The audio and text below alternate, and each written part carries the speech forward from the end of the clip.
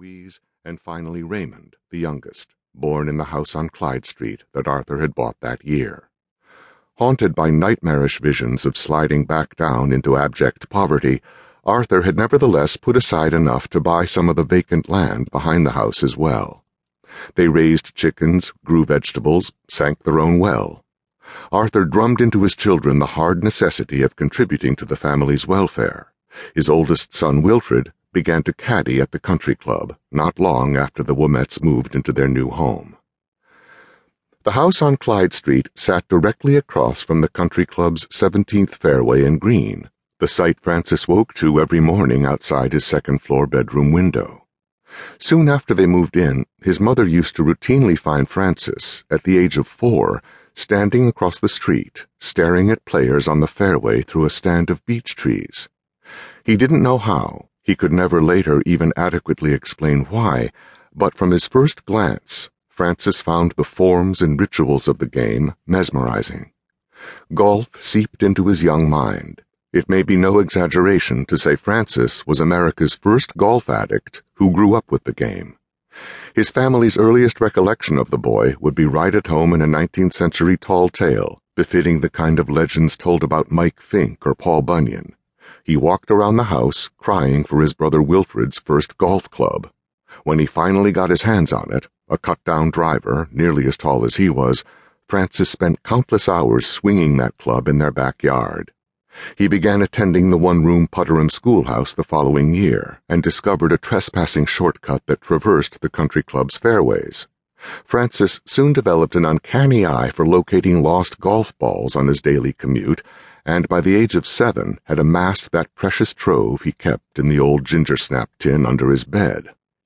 Francis and Wilfred began their playing careers on the seldom-traveled dirt surface of Clyde Street in front of the Womet home, digging out holes with the heels of their boots at the base of 2 street lamps 100 yards apart, knocking balls endlessly back and forth.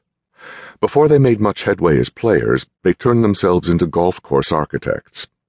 When their father brought home a new lawnmower to use on his gardening jobs, the boys waited until Arthur was away at work, then appropriated the mower to hack a primitive 3-hole course out of the overgrown cow pasture behind their house.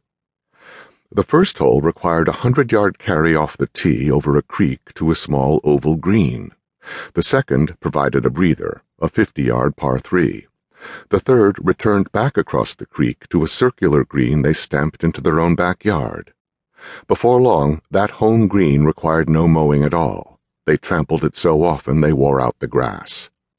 Tin cans from the family kitchen served as cups. Their equipment consisted of Wilfred's 1 club and Francis's hoard of lost balls. He was fortunate the country club continually replenished his supply because their training ground demanded unerring accuracy.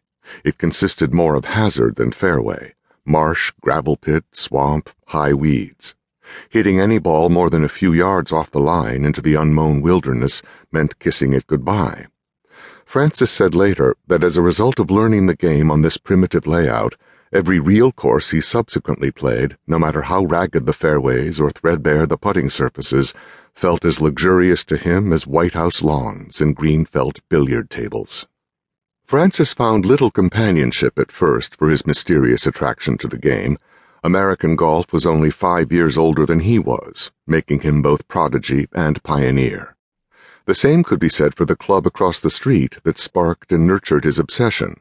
Only a handful of courses in the United States predate the country club, and few that came into existence afterward ever took to the game with equal alacrity.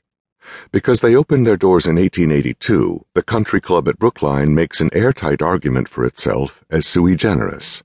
They were a club, and it was in the country. Hence, its members became the first American organization to use the now generically applied name for private sporting establishments. But they didn't start out playing golf.